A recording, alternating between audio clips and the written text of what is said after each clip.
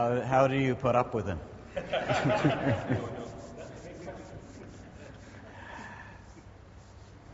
Let me introduce you to the Holy Spirit. That feeling that you had when we were worshiping this morning, that was the Holy Spirit. That time that you were in a dilemma, you didn't know what decision to make or which way to go, and then suddenly you just knew the right thing to do. That was the Holy Spirit. That time that you were aware that something wasn't quite right, and then you realized that what you'd said to somebody was the wrong thing, and you felt compelled to go and say, "I'm sorry, please forgive me." That was the Holy Spirit. Those times that you've been reading your Bible and puzzling and not understanding in spite of the best preaching that you could get in this church, which I'm sure is excellent, but you still couldn't figure it out somehow, and then suddenly you realized that's what the Bible means. That was the Holy Spirit. See, we take the Holy Spirit for granted, don't we? We do. And yet, how critically important it is that we have a living, powerful relationship with the Holy Spirit. He is God. He's not just an extra. We understand the Father, we understand the Son, and then we refer to the Spirit as it half the time. He's God. We wouldn't know God without Him. He is our advocate, our comforter. He is the one who leads us into all truth. He convicts us of sin. He helps us every day. And He enables us, what I want to talk about this morning, to hear the voice of God. Now, I'll just give a little bit of biblical background because Raj has given me a bit of an advertisement as a Bible teacher. So, when Jesus ascended into heaven after His resurrection, He told the disciples to wait at Jerusalem until they've been clothed with power from on high, Luke 24 and 49. And then on the 50th day after Passover, is Pentecost, is the Greek word for 50, just as the Jewish rabbis had expected, because they believed in between the time of the Old Testament and the time of the New Testament, there was a big period of several hundred years. And during that time, the Jewish leaders realized that the Holy Spirit had left. To the measure that they had known the Holy Spirit in the Old Testament, He wasn't there anymore. But they believed He would return. When He returned, He would come accompanied by two signs, fire and light. And when that happened, it would be a signal that the Messiah had come.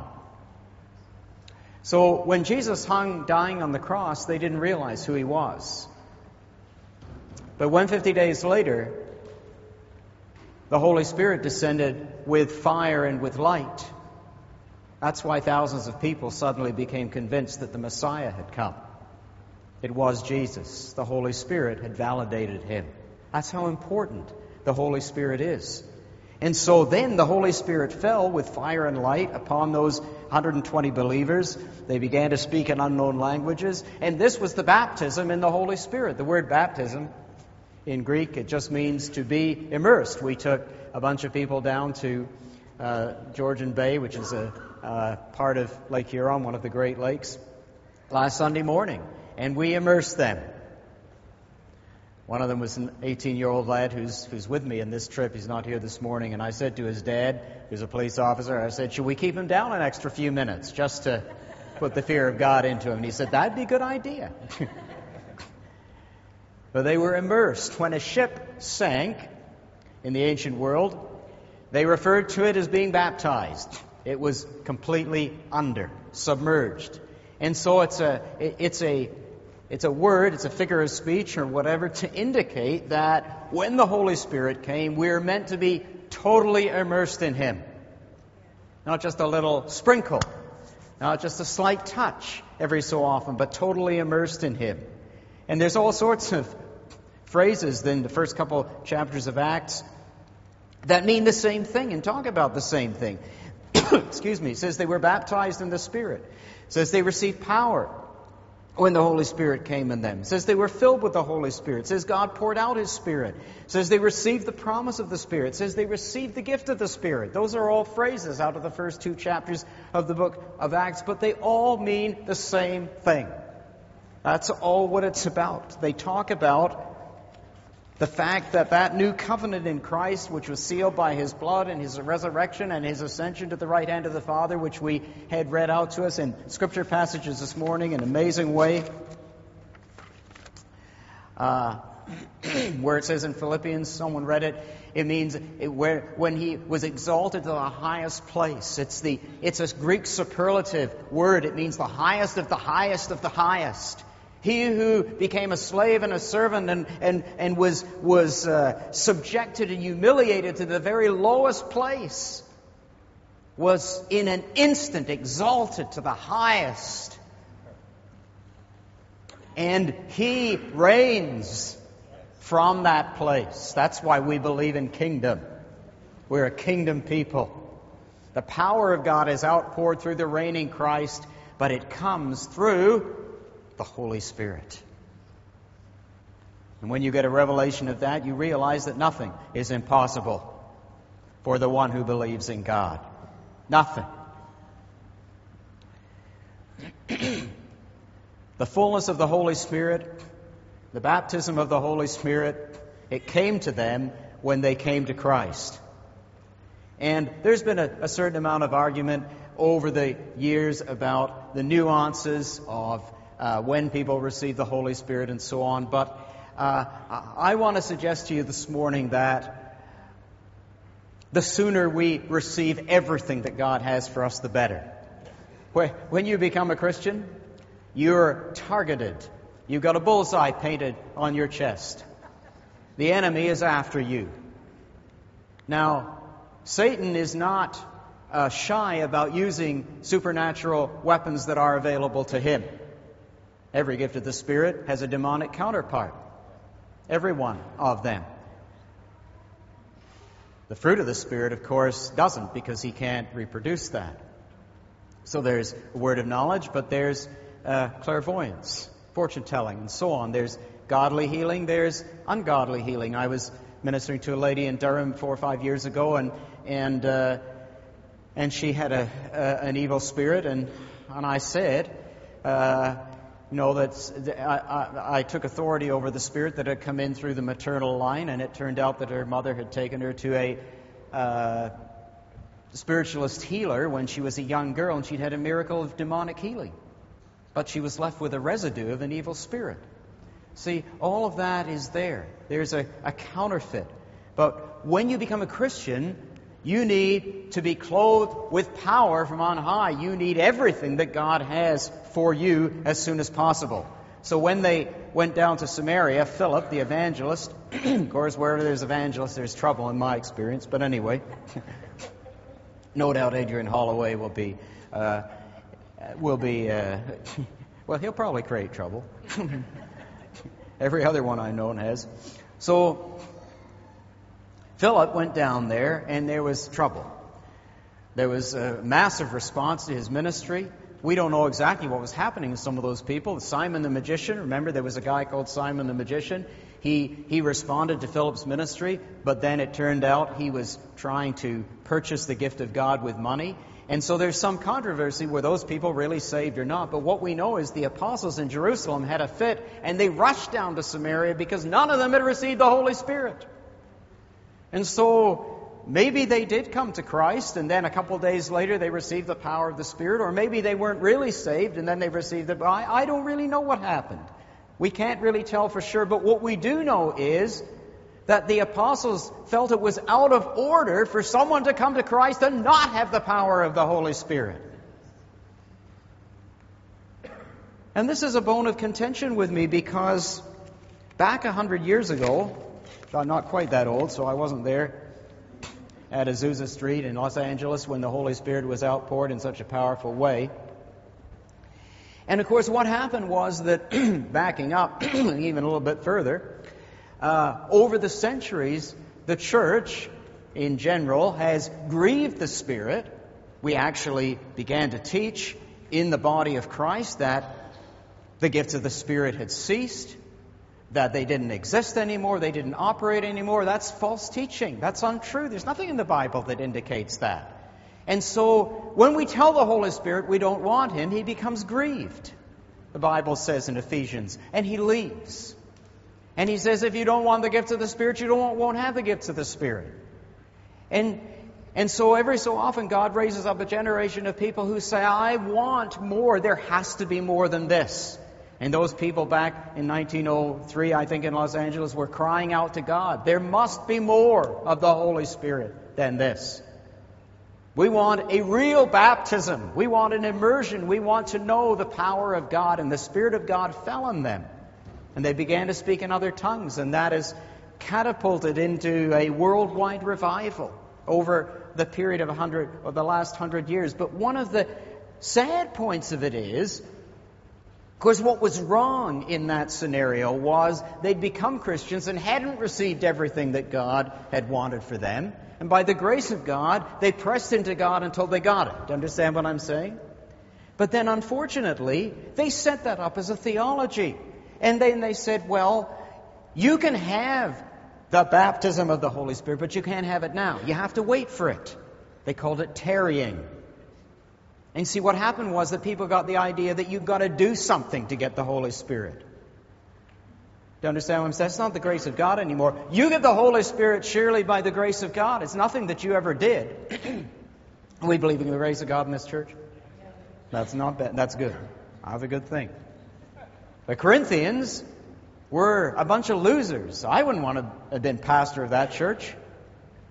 Would you, Paul? But let me tell you, they had every gift of the Spirit.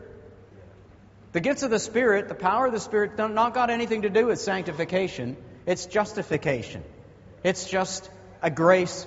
The Spirit of God comes as a gift of grace. And that's where we have to work on people and allow the Holy Spirit to do a work of sanctification, but that's a lifelong process. But there's nothing you can do to earn the gift of God. You can't earn the power of the Holy Spirit, but somehow they set it up so that the delay that they had experienced in receiving the Spirit, now everybody has to do the same thing. And I want to suggest to you that, like the early apostles, when they heard that people had come to Christ but hadn't received the power of God and the baptism, the fullness of the Holy Spirit, I want to suggest to you that God wants all of us as soon as possible. And ideally, when you first become a Christian, you should enter into that experience. And the other thing is that I don't think we should get excessively hung up on speaking in tongues. Not because I don't believe in speaking in tongues. I love speaking in tongues. I was doing it a few minutes ago. But there's a lot of other gifts of the Spirit too. And I've known lots of Christians that have spoken in tongues and have never experienced any one of the other gifts of the Spirit because they don't think they're important, or that's all they've been taught about, or whatever. I think there's a full package, if I could use that phrase. And I want to... No, I got so away from my notes here, I don't know where I am. Must be something good in here. Okay, here, I'll pick it up at this. Receiving the Spirit is a doorway to life lived in the Spirit. It's a doorway. And I want to give a little word of testimony in a minute. Somehow we need to get people through the door, through the doorway. Maybe you're here this morning, and I hope by the time you finish, you'll know whether you're through the doorway or not. But on the other side of the doorway, there's a whole different world. Long after Pentecost, believers continued to receive many supernatural fillings with the Spirit. Not just one experience, but many. In Acts chapter 4, the building they were in was shaken. Christians and here's just how important the work of the Holy Spirit is through the New Testament church. Christians like Stephen and Barnabas were described as men who are full of the Spirit. Whole churches experienced seasons of being filled anew with the Spirit, Acts 13:52. By the empowering of the Spirit, the Roman Christians were to abound in hope, Romans 15. Paul performed signs and wonders by the power of the Spirit. Again, Romans 15. The Corinthian Christians regularly received manifestations of the Spirit. 1 Corinthians 12. Paul reminded the Galatians that God was in the business of supplying the Spirit to them so he could work miracles among them. Galatians 3 and 5. We're to walk by the Spirit, Galatians 5. Pray in the Spirit, Ephesians 6. Fulfill the law by the Spirit, Romans 8. We're a dwelling place for the Spirit, Ephesians 2. We're sanctified by the Spirit, 2 Thessalonians 2. John was caught up in the Spirit over and over again, Revelation 1, 4, 17, and 21. I've just finished a commentary on it, God willing, be out next year. As he received, that was a little advertisement, as he received a magnificent series of visions in the Spirit, of God carrying a suffering church through the desert and into the promised land. In the end, the whole Christian life, in one sense at least, boils down to one thing. Ephesians 5 and 18, being continually refilled with the Spirit. The Greek tense means over and over and over again, be filled with the Spirit. The last time you were filled with the Spirit isn't good enough for the next time.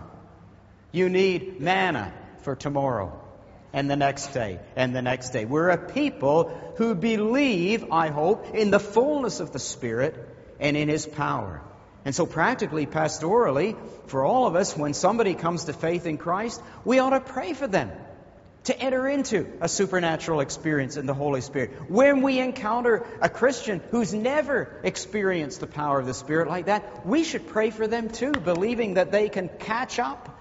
God can make up for lost time in their lives, because we need to get them through that doorway as well. Receiving the Spirit is a doorway into the supernatural, a doorway into a whole new way of life.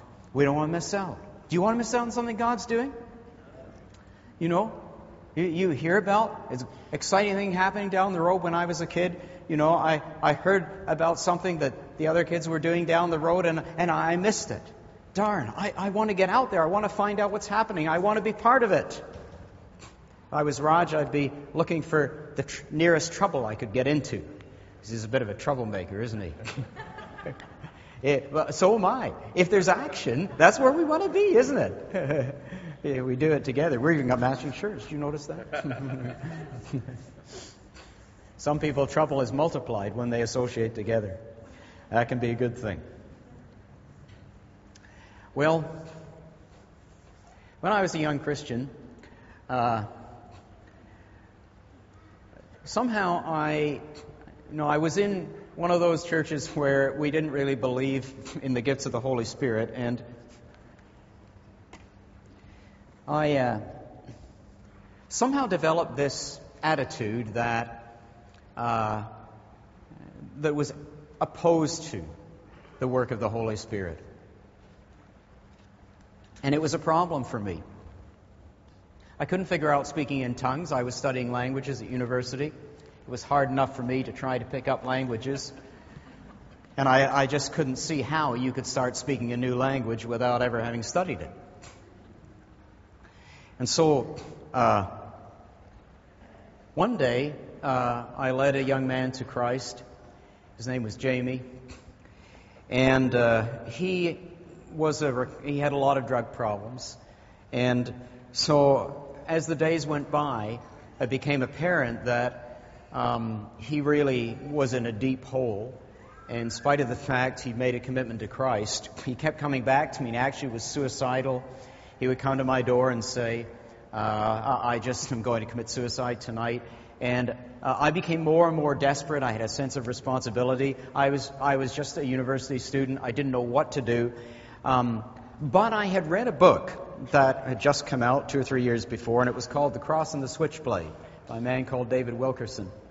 And it told the story of how in New York City he had dealt with all these drug addicts. And I remember there was a part about gifts of the Spirit and stuff in it, but I thought, well, that's what this guy needs. He needs somebody. I wasn't a drug addict. I didn't understand how to deal with that kind of thing. And so I began to ask around, and I found out that there was a guy who had been a drug addict who had become a Christian, and I was given his name, and I contacted him, and I said, would you be willing to see this friend of mine? And I thought maybe this guy can help him. So off we went to this place, And he was studying at a college which was run by the Anglican Church, which I thought it was incredible that, well, anyway, I won't go there. But that's what it was. It was called the Anglican Church Army. And so we sat, this fellow called Mark, and myself and Jamie, we sat there, and Mark gave his testimony, and at the end of his testimony, he said to Jamie, "Now I'm going to pray for you, Jamie." And I thought, well, that was fine. And he says, "And when I pray for you, God is going to fill you with His Spirit, and you're going to speak in other tongues." And I thought, whoa, wait a minute, I don't sign up for that. But it was too late, because he was already laying hands on him, and I'd never seen that before, and praying for him. And the worst thing was, he did speak in tongues. Well, actually, that wasn't the worst thing. The worst thing was what came next. He looked at me. He said, "Now, Dave, how about you?" And do you know what went through my mind? Well, I can still remember it. It was, that's for these drug addicts. I don't know why God didn't strike me down. But I thought that was, this stuff, it's to help these drug addicts and lowlifes and people that, are in a terrible mess. But I don't need that. And so I got out of there as quick as I could, and I thought,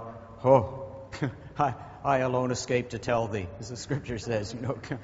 And the problem was that I couldn't shake this feeling I had that something was wrong, and that much as I tried to rationalize away my own feeling, my own theology, and so after about a week, it got bad enough that I made an appointment myself to go back and see this guy. But I was so prideful that it took me 45 minutes of talking round and round and round the bush. And at the end and I still couldn't bring myself to say, "Would you pray for me?" I could not bring myself to say it. And so Mark turned eventually and said to me, "Are you really saying you'd like me to pray for you?" And I said, "Yes." And so he did. And absolutely nothing happened. Zip, zero, nothing. So I walked away, and I thought, well, I've given this thing a chance. I've now humbled myself, which I hadn't really, but anyway. And that's it. Well, the next day I was more miserable than ever. It got so bad that I was living in Toronto University there. I got on a bus, and I went 3 or 4 hours drive away to where my parents were living just to get out of it, because it was torturing me by this point. And my dad met me at the door, met me at the bus, and said, he said, one of the other staff members, my dad was taught auto shop in the school there. He said, one of the other staff members, he goes to the Pentecostal church, and he's just given me this amazing book called 9 o'clock in the Morning. It's all about the beginning of the charismatic movement, and how people can speak in tongues and receive the Holy Spirit. I thought, oh no, I cannot escape.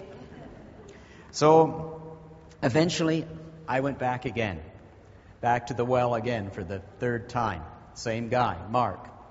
And I eventually became his best man. We became good friends. But and this time he had another man with him, an older man with him, who was speaking at this place, this college. And I think what had happened was he must have said to the guy, "This is a real hard one. We need to bring in some bigger firepower." So this older man prayed for me with great authority. We were up on the 3rd floor of this building in a chapel. And he said, "Now, David," he said, "you can speak in tongues anytime you want." And he left. Just left. I thought, well, thank you very much. And I felt nothing. Not a thing. I was totally downcast. And my friend Mark turned to me and he said, "God has blessed you tonight." And I thought to myself, now I know he's crazy, because I'm so disappointed. After all of this, it's still nothing. I feel nothing. I can't speak in tongues. I can't do anything.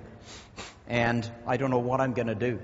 And so I thought I misheard him. I thought he'd said God had blessed him. So I said, "Oh, the Lord blessed you, did he?" And he said, "No, he blessed you." And I said, How do you know that?" And he said, "Because I just touched you." That's what he said. "I just touched you." Now I thought, but I was in way too deep by now. I thought, I don't know anything anymore. I turned around and I found myself on the floor. This was 20 years before anything happened at Toronto Airport or anywhere else. And in my experience, I was down on the floor and I couldn't get up. And I'm crawling across the floor and I can't get up. And I crawled down 3 flights of stairs. And he walked down the stairs, not lifting a finger to help me, laughing. I got to the bottom of the stairs. I walked across all these meeting rooms, and I can remember there was a pile of old wooden stacking chairs against the wall. I somehow hauled myself up. And it was in the middle of February, it was very cold out. He put my coat on me, he pushed me out the door, and he said, "Phone me tomorrow and tell me what's happened." I went out the door on Brunswick Avenue in Toronto. I walked down just a couple hundred feet or whatever, and got to the first road. And I remember coming up to the curb and stepping into the roadway and feeling that someone was picking me and holding me by the scruff of the neck and pushing me along. And I knew it was now or never. All my rationality, all my thinking that had warred against and prevented me, and my pride, that all had to go. And I somehow just had to start speaking and trust that God was going to do something. And I was just so desperate. I started speaking, opened my mouth, and by the time I got to the other side of the road, I was speaking in a language that I had never known or heard before. And I wandered around the downtown Toronto, Queen's Park, where the Parliament buildings of Ontario are, till 3 o'clock in the morning, drunk in the Spirit, speaking in tongues. Amazing I wasn't arrested. My life changed that night. I went through the door. Over the next couple of weeks, 4 times, I knew things were going to happen before they happened. Every time it involved meeting somebody that lived in another city that I hadn't seen for a long time, that I had no expectation of meeting. And every one of those 4 times, that encounter, when I met that person, ended in me laying hands on them, praying for them to be filled with the Spirit, and them speaking in tongues. And after 4 times, like Samuel, I realized it was the Lord speaking to me. My life was radically changed. I began to hear the voice of God. I came to England, to Durham, to do postgraduate studies. And before we started the church there, one day I was asked to go and take a student retreat. And they were students from Newcastle University, from a certain denomination I won't mention. When I got to this retreat, the topic I was given was the doctrine of the Trinity. On my topic, but it was theirs. And I quickly became apparent to me that half of these young people weren't even born again. And the ones that were born again were very antagonistic. They were like I had been. They were very antagonistic to the Holy Spirit. And that we got through the Father and the Son, and that was all right. But when we got to the Holy Spirit, the fat hit the fire. I'm telling you, you could feel the hostility in the room. And I went away and I prayed. And I said, what am I going to do, Lord? And I felt, because I could hear the voice of God, right? You can hear the voice of God. Everybody can hear the voice of God. You don't have to be somebody to be qualified. All you have to know is that you're nothing. Now let me tell you, God can do a lot with a little, but He can do everything with nothing. And you're nothing. This is not a seeker-sensitive message. You're a bunch of nobodies. That's what you are. That's what qualifies you to be used powerfully in the Holy Ghost. Come on now. So, where was I? Yeah, remember where I was. Oh, yeah. So I got down, and the Lord spoke to me and said, just offer to pray with anyone who would like to be, but say anyone else that wants to leave can just leave. So I thought, okay. So I finished the last message on the weekend, and I said, now, I'd like to offer to pray for anyone to receive the power of the Holy Spirit, but anyone that wants to leave is free to go right now. And there was about 30 young people there. 27 of them stampeded for the door. They were gone. That was not church growth. That was the opposite. 3 people were left. I quickly prayed for number 1, number 2, number 3. I packed my bags and I fled. Total failure, in my opinion. A couple of years went past, and one of these young men that had been there at that retreat came up to me at a meeting somewhere, I can't remember where, and he said, I was at that student retreat 2 years ago, and my heart kind of sank, and I said, oh, I'm so sorry, I really feel that I made a mess of it. It just wasn't a success. And I felt badly about it ever since. He said, what do you mean? He said, don't you remember praying for 3 people at the end? And I said, well, I remember 27 left. And he said, well, I was one of the ones you prayed for, and you laid hands on me. The power of God came in me. I was filled with the Holy Spirit. It totally changed my life. That young man's name was Ian Galloway. Planted a church in Newcastle out of all of that. And he said to me, the second person you prayed for, they were saved when you prayed for them. He said the third was a girl, and when you laid hands on her, she received a call to the mission field in Turkey, and she's just about to leave. Matter of fact, a couple of years ago, I was talking to Ian, and that girl's still there, 35 years later.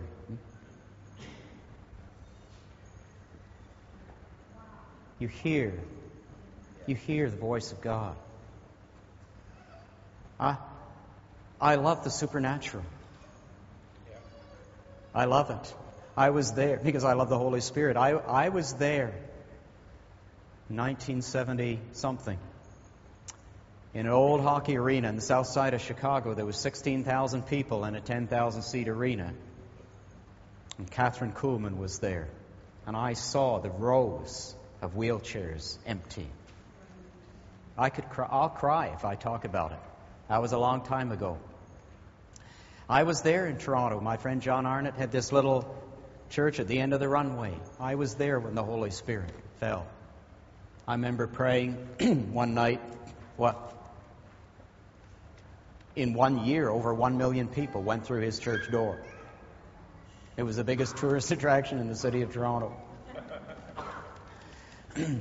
I remember praying one night for a man, and God began to reveal supernaturally all sorts of stuff about this guy. He worked for the CIA. Come on now. President Obama may be listening to your emails and phone calls, but we have access to more accurate information than the President of the United States.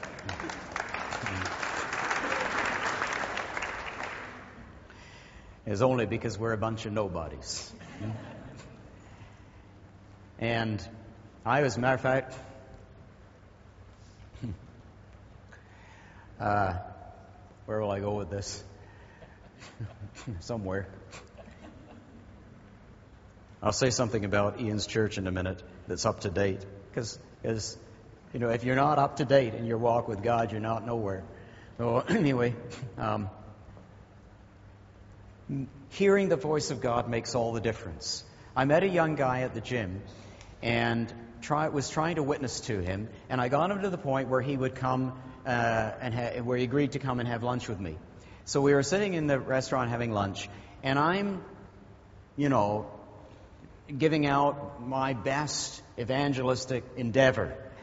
And he's got this New Age book he pulls out of a backpack, and he's, it's like I'm getting nowhere. It's, oh yeah, that's great about Jesus, but what about this and this and this and this? And finally I got frustrated. And I reached out and did what I should have done at the beginning and listened. And I looked at him. And I said, you know what? I called him by name. And I said, your mother and your maternal grandmother have the ability to foretell the future, don't they? And he looked at me like I'd slapped him in the face. He said, how'd you know that? Now I had his attention. So he left the place with one of Tim Keller's books, The Reason for God, instead of his New Age crap. Forgive the terminology. Because I'd won a prophetic bet. As we can hear. Do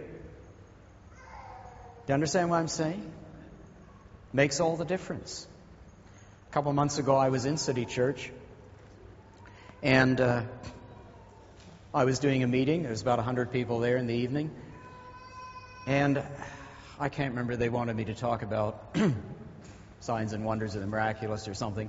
And I felt God say, everybody's to pray for everybody else. You know how in meetings you come up at the end and whoever the preacher, the visiting dignitary or whatever, which in this case is me, is about as good as it gets this morning, I'm sorry about that, winds up praying for people and nobody else does anything. They just sit in their backside and watch.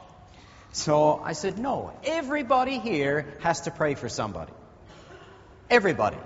Matter of fact, I think I said lock the doors. Nobody's allowed out until they do that. So, of course, when everybody prays for somebody, guess what happens? Everybody gets prayed for. So then, we just did that. And there was all sorts of stuff happening, of course, and I was praying for some people too. And then all of a sudden there's pandemonium going on. And this guy, young man, student in the university, had injured his shoulder doing break dancing in the youth group. It's pretty wild up there in the tune. And he was doing handstands at the back of the meeting. He was instantly healed when somebody prayed for him. And then the next night, there was a meeting with the sort of 20s. And I was talking about how God wants us to take the gifts of the Spirit and use them out in the world. Because 75% statistically of the occurrences of the gifts of the Spirit in the New Testament are in evangelism. We read 1 Corinthians 12 and we think it's all about in here, but it's actually mostly about out there. So I was talking about that. And in the process of which I said, sometimes I say things and I think, who said that? It's me. And I said, like the time I was in Michigan, in a church there, and I walked up to this perfectly healthy young couple who had come forward at the invitation, and I said these words. I said, I curse the spirit of barrenness. I thought, what the heck did I just say? And immediately both of them began to sob. I didn't know she'd lost a baby at full term. I didn't know she'd then had a miscarriage. I didn't know she'd had a history of abortion and fell under the judgment of God because of it. She's weeping, her husband's weeping, everybody around them weeping. And I'm finding myself down on my knees yelling into her womb. Good thing a doctor wasn't there. And I'm yelling, life, life, life, life. It was incredible. So I was back in that church 8 or 9 months later, and I was at a barbecue. Matter of fact, it was kind of funny. It wasn't funny, but it was. I was at a barbecue with a bunch of the men in the church, and the pastor used to be a butcher, and he had all his knives hanging like this, the big barbecue out there. And the ladies were all in the house, and all of a sudden the door, it was on a farm, and the door of this farm shed opened, and this lady, enormously pregnant lady like this, walked through the door. And all the men and elders of the church are gathered there with the barbecue, the pastor with all the knives, right? You've got that picture? And she says, Dave Campbell. And she does this, and she said, you did this to me. That's what she said.